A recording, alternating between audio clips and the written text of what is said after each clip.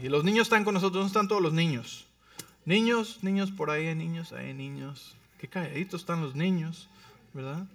Gracias. Pues tenemos un mensaje corto para ustedes, porque tenemos a todos los niños con nosotros. ¿Y de qué se trata la Navidad? Es contar la historia de Jesús, ¿verdad? No se trata de si fue su cumpleaños el mero 24 o el 25 no se trata de eso, sino se trata de recordar el nacimiento de nuestro Señor Jesús, que dejó su trono y corona, ¿verdad? Que dejó su deidad, se despojó de su deidad y se hizo hombre para habitar entre nosotros. Entonces, en las últimas 2 semanas, ¿verdad? Hemos estado hablando acerca de Jesús y de su venida y de lo que significa que Jesús haya venido a habitar entre nosotros. Como Él vino para experimentar todas las cosas que nosotros experimentamos. Niños, ¿sabían ustedes que Jesús tuvo su edad? Jesús tuvo su edad. Jesús tuvo tu edad y Jesús tuvo tu edad. Imagínate, ¿qué le gustaba? Yo creo que le gustaba correr, jugar. Si me entiendes, fue niño, vino a experimentar y a pasar por las mismas cosas que nosotros pasamos. Y dice la palabra que él fue tentado en todas las áreas donde nosotros somos tentados. ¿Sí? Jesús experimentó abandono, experimentó traición, Jesús experimentó cosas feas también, ¿verdad? Entre relaciones y con amistades y con familia, ¿verdad? Jesús experimentó la pérdida de un padre terrenal, ¿verdad? Sabemos que en algún momento José salió de la escena, ¿verdad? Y muchos historiadores cuentan y piensan que José, pues en este caso su padrastro, ¿verdad? Pero el que lo crió, murió. Entonces Jesús experimentó muchas cosas, ¿verdad? Y nos vino a dar el ejemplo de cómo vivir nosotros aquí y cómo podemos hacerlo también nosotros. Y la semana pasada hablamos de que Jesús es el camino, la verdad y la vida. Él es el único camino. Él es el camino mismo. La persona del camino es Jesús, ¿sí? Y lo que quiere decir que no podemos separar el camino correcto de nuestra vida de Jesús, porque Él es el camino, ¿sí? Caminamos en Él y con Él. Entonces Jesús es nuestro camino, Él es la verdad que nos hace libres, y entre más conocemos de su verdad, ¿sí? Que Él es la palabra, más experimentamos libertad en áreas de nuestra vida, ¿verdad? En más áreas de nuestra vida. Y también que Él es la vida, no solamente la vida eterna, sino la vida también abundante aquí en la tierra. Entonces Jesús vino para hacer todo esto posible a nosotros y nos vino a traer el regalo. El regalo es su vida. ¿A cuántos niños les gustan los regalos aquí? Levanten su mano. Niños, ok. Algunos no quieren regalos, ok. Está bien. A todos los niños les gustan regalos. ¿A cuántos adultos les gustan los regalos? ¿Sí? A todos nos gustan los regalos. Si vieran las fiestas de voluntarios cómo se pelean los del elefante blanco. Hasta roban regalos. Nos gustan los regalos, ¿verdad? Mas sin embargo, el regalo más grande, tanta gente tiene problemas recibiéndolo, y es el regalo de la vida de Jesús, ¿sí? Él vino a darse, a entregarse por nosotros como un regalo. En Juan 3:16 dice: de tal manera amó Dios al mundo, que dio a su único Hijo, para que todo aquel que en él crea no se pierda, mas tenga vida eterna. Y el verso 17 dice: Él no vino a condenar al mundo, sino vino a salvar al mundo, ¿verdad? No vino a condenarnos, vino a salvarnos, vino a hacer un camino, a hacerse Él mismo el camino. Y el camino es a través de la cruz. Y por eso Él tenía que ir a la cruz, morir y resucitar al tercer día. Y cuando hizo eso, venció a la muerte y nos abrió lugar a todos nosotros, ¿sí? Todas las religiones se tratan de lo que uno tiene que hacer para ganarse la vida eterna, para ganarse el perdón, para ganarse acceso a Dios, ¿verdad? Esos son, todas las religiones tienes que hacer esto y aquello. Pero el cristianismo por eso no se trata de religión, sino se trata de lo que Él ya hizo para acercarse a nosotros. Él ya hizo todo lo que se necesitaba hacer para que nosotros tuviéramos acceso directo a Él, ¿verdad? Y pudiéramos ser salvos. Y la Biblia nos habla de que necesitamos tener fe como la de un niño. Voltea a un niño y dile: necesito fe como la tuya, ¿sí? ¿Y cuál es ese tipo de fe? Ese tipo de fe es la fe simple. La fe de un niño es la que cree fácilmente, ¿verdad? Si tú le dices a un niño, yo una vez le dije a mis hijos que yo sabía hablar chino. Y estaba jugando, ¿verdad? Y les hablé en en chino. ¿Sí? Y estamos fue como un año después o algo así, con unas personas, unas visitas, y dicen, mi papá sabe hablar chino. Y estaban en serio. Y le digo, no es cierto. No. Dice, sí, como no, papá, tú me hablaste y hasta me cantaste una canción en chino. ¿Sí? Sí, hasta no supe ni qué decir, pero mi hijo me creyó, en verdad me creyó. ¿Sí? Y la fe de un niño es una fe simple que simplemente cree. Pero como adultos muchas veces aprendemos a no confiar y a no creer. ¿Sí? Y lo opuesto de una fe como la de un niño es el ser escéptico. ¿Verdad? Eso es demasiado bueno para ser verdad. ¿Por qué? Porque nos hemos dado de golpes en la vida, la gente nos ha traicionado, nos han mentido, nos han engañado, ¿verdad? Y empezamos a crear pues diferentes barreras y protecciones para nosotros decir, no voy a confiar tan fácil, ¿verdad? Y no está mal el usar sabiduría. El problema es cuando tratamos a Dios de la misma manera. El problema es cuando tratamos a Dios con el mismo escepticismo, en vez de acercarnos a Él con la fe simple como la de un niño. ¿Me entiendes? A nuestro Dios necesitamos tomarlo a su palabra. Lo que dice es. Y lo recibo y lo creo y no le pongo peros. Así como mi hijo creyó que yo hablaba chino, así es como yo necesito creer todo lo que la palabra de Dios me dice. ¿Sí? Y la palabra de Dios nos dice que Él se acercó a nosotros para ponernos en relación correcta con Dios, para justificarnos a través de lo que Él hizo en la cruz, para que nosotros no tuviéramos que ganarnos el cielo, para que no tuviéramos nosotros que llegar a ser suficientemente buenos para merecer algo, porque nunca llegaríamos a ser suficientemente buenos para merecer la vida que Él nos ofrece. ¿Sí? Y por eso Él vino y dio su vida en rescate por la nuestra. Él murió en nuestro lugar para que nosotros pudiéramos vivir la vida que Él sí merecía. ¿Sí? La vida de una persona justa y una persona santa. Él nos justificó a nosotros. Entonces, el regalo, niños, el regalo, ¿verdad? Es la oportunidad de recibir a Jesús en nuestro corazón y de ser salvos. Por el simple hecho de creer que Él, siendo Dios, se hizo hombre, vino, habitó entre nosotros, fue a la cruz, murió por nosotros y resucitó al tercer día. Ese es el evangelio. Ese es el mensaje de salvación. Ese es el regalo. El regalo es que no te lo tienes que ganar, que solamente necesitas creer como un niño. ¿Sí? Y todas sus promesas, no solo la salvación, son sí y amén a través de Él. ¿Sí? Él vino a morir por nosotros para poder vivir dentro de nosotros, para que pudiera vivir a través de nosotros. No nos quedemos atorados en uno de esos pasos. No solo vino a morir por nosotros, sino también a vivir en nosotros. Y no solo a vivir en nosotros para que podamos ir al cielo, sino para vivir a través de nosotros. Y la semana pasada les dije, lo más importante en nuestra vida al final de todo se resume en dos cosas: el haberlo conocido a Él y el hacerlo conocer a otros. Nada más va a importar al final. Nuestra recompensa celestial va a ser basada en esto. ¿Cuántas personas conocieron al Señor a causa de mi vida? ¿Sí? ¿Y qué tanto le conocí a Él? Porque es un Dios infinito. Entonces, podemos recibir su regalo.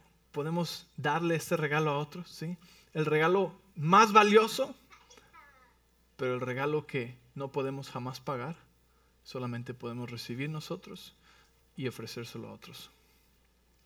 Entonces, en esta mañana quiero darles a todos la oportunidad, número uno, de recibir el regalo de Jesús, de recibir la salvación, la vida eterna, por el simple hecho de creer como un niño y tener fe que Él murió por nosotros y resucitó al tercer día. Y número dos, de reconciliarte con el Señor. Tal vez tú ya lo has aceptado en tu corazón, pero no has vivido para Él. Has vivido lejos de Él. Él no ha sido tu camino, ni su verdad ha estado delante de tus ojos, ni en tu corazón. ¿Sí? y por tanto tampoco estás experimentando toda la vida abundante que Él tiene para ti. Entonces quiero darte una oportunidad este día que recibas ese regalo. Es Navidad, es el mejor regalo que podemos recibir. Es un regalo que puedes recibir en cualquier momento, pero ¿por qué dejar pasar la oportunidad del día de hoy? Así que cierra tus ojos conmigo. Perdón, antes de esto quiero leerte una porción de Isaías 9. Isaías 9:6 dice: pues nos ha nacido un niño, un hijo se nos ha dado, el gobierno descansará sobre sus hombros y será llamado Consejero, Maravilloso, Dios Poderoso, Padre Eterno, Príncipe de Paz. Príncipe de Paz. Su gobierno y la paz nunca tendrán fin. Reinará con imparcialidad y justicia desde el trono de su antepasado David por toda la eternidad. Los nombres de Dios nos dicen su voluntad, su carácter y lo que Él quiere para nosotros, ¿sí? Y Él es el Padre Eterno, el Príncipe de Paz y el Dios Todopoderoso.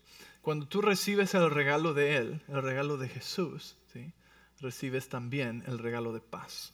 Porque el Príncipe de Paz viene a vivir dentro de ti, ¿verdad? Y como les decía hace un momento, viene a vivir dentro de mí para vivir a través de mí. Por tanto, si el Príncipe de Paz vive dentro de mí, quiere decir que el Príncipe de Paz suelta paz donde quiera que yo voy, ¿sí? Y algo que el Señor me mostró esta mañana es que hay personas aquí que han perdido su paz, ¿sí?, que tienen el corazón inquieto, que tienen la mente ocupada, que tienen demasiado estrés y han perdido su paz. Y lo que quiero recordarte el día de hoy es que es el Príncipe de Paz que vive dentro de ti. Por tanto, la paz no depende de las circunstancias externas, sino de la persona que vive dentro de ti, el Príncipe de Paz. Así que cierra tus ojos ahí donde estás y voy a pedir que todos hagan esta oración conmigo. Y si es la primera vez que tú haces esta oración, es la más importante, la decisión más importante de tu vida está aquí, ¿sí? Y es recibir el regalo de Jesús, el regalo de la salvación. Dice la palabra que si tú crees en tu corazón y confiesas con tu boca que Jesús es Señor, dice que eres salvo. Instantáneamente eres salvo y perteneces a la familia de Dios sin importar tu pasado, sin importar lo que hiciste en la mañana, sin importar las cosas que hayas hecho, sin importar tus imperfecciones. Eres hecho salvo a través de fe en Jesús. Así que solamente cree en tu corazón y repite esta oración después de mí. Di conmigo: Padre Celestial, gracias por mandar a Jesús a vivir como uno de nosotros y hacer el sacrificio por mi vida. Me arrepiento de todos mis pecados. Te abro mi corazón hoy. Te pido que entres a vivir conmigo. Sé mi Señor y sé mi Salvador. Recibo el regalo de tu vida. En el nombre de Jesús.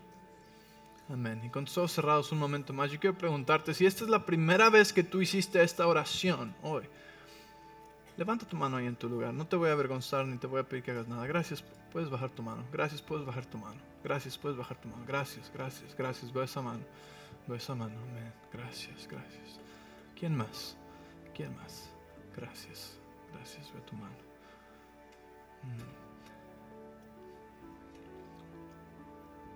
Gracias. La Biblia dice que si lo confesamos delante de los hombres, Él nos confesará delante del Padre. En otras palabras, ni tú te avergüenzas de Él, ni Él jamás se avergüenza de ti, ¿sí? Sino que está orgulloso, te celebra. ¿Hay alguien más aquí que hizo esa oración por primera vez en su vida? Levanta tu mano ahí donde estás. Amén. Gracias, gracias. Y ahora una cosa más, ahí con tus ojos cerrados, quiero preguntar si hay alguien aquí que rededicó su vida al Señor. Que dices: yo le conozco, pero me he alejado. El día de hoy regreso a casa. Quiero caminar en sus caminos con Él, en su verdad, y experimentar su vida. Si ese eres tú el día de hoy, levanta tu mano ahí donde estás. Gracias, gracias, gracias, gracias. Veo tu mano. Gracias, veo tu mano. Gracias, veo tu mano. Gracias, veo tu mano.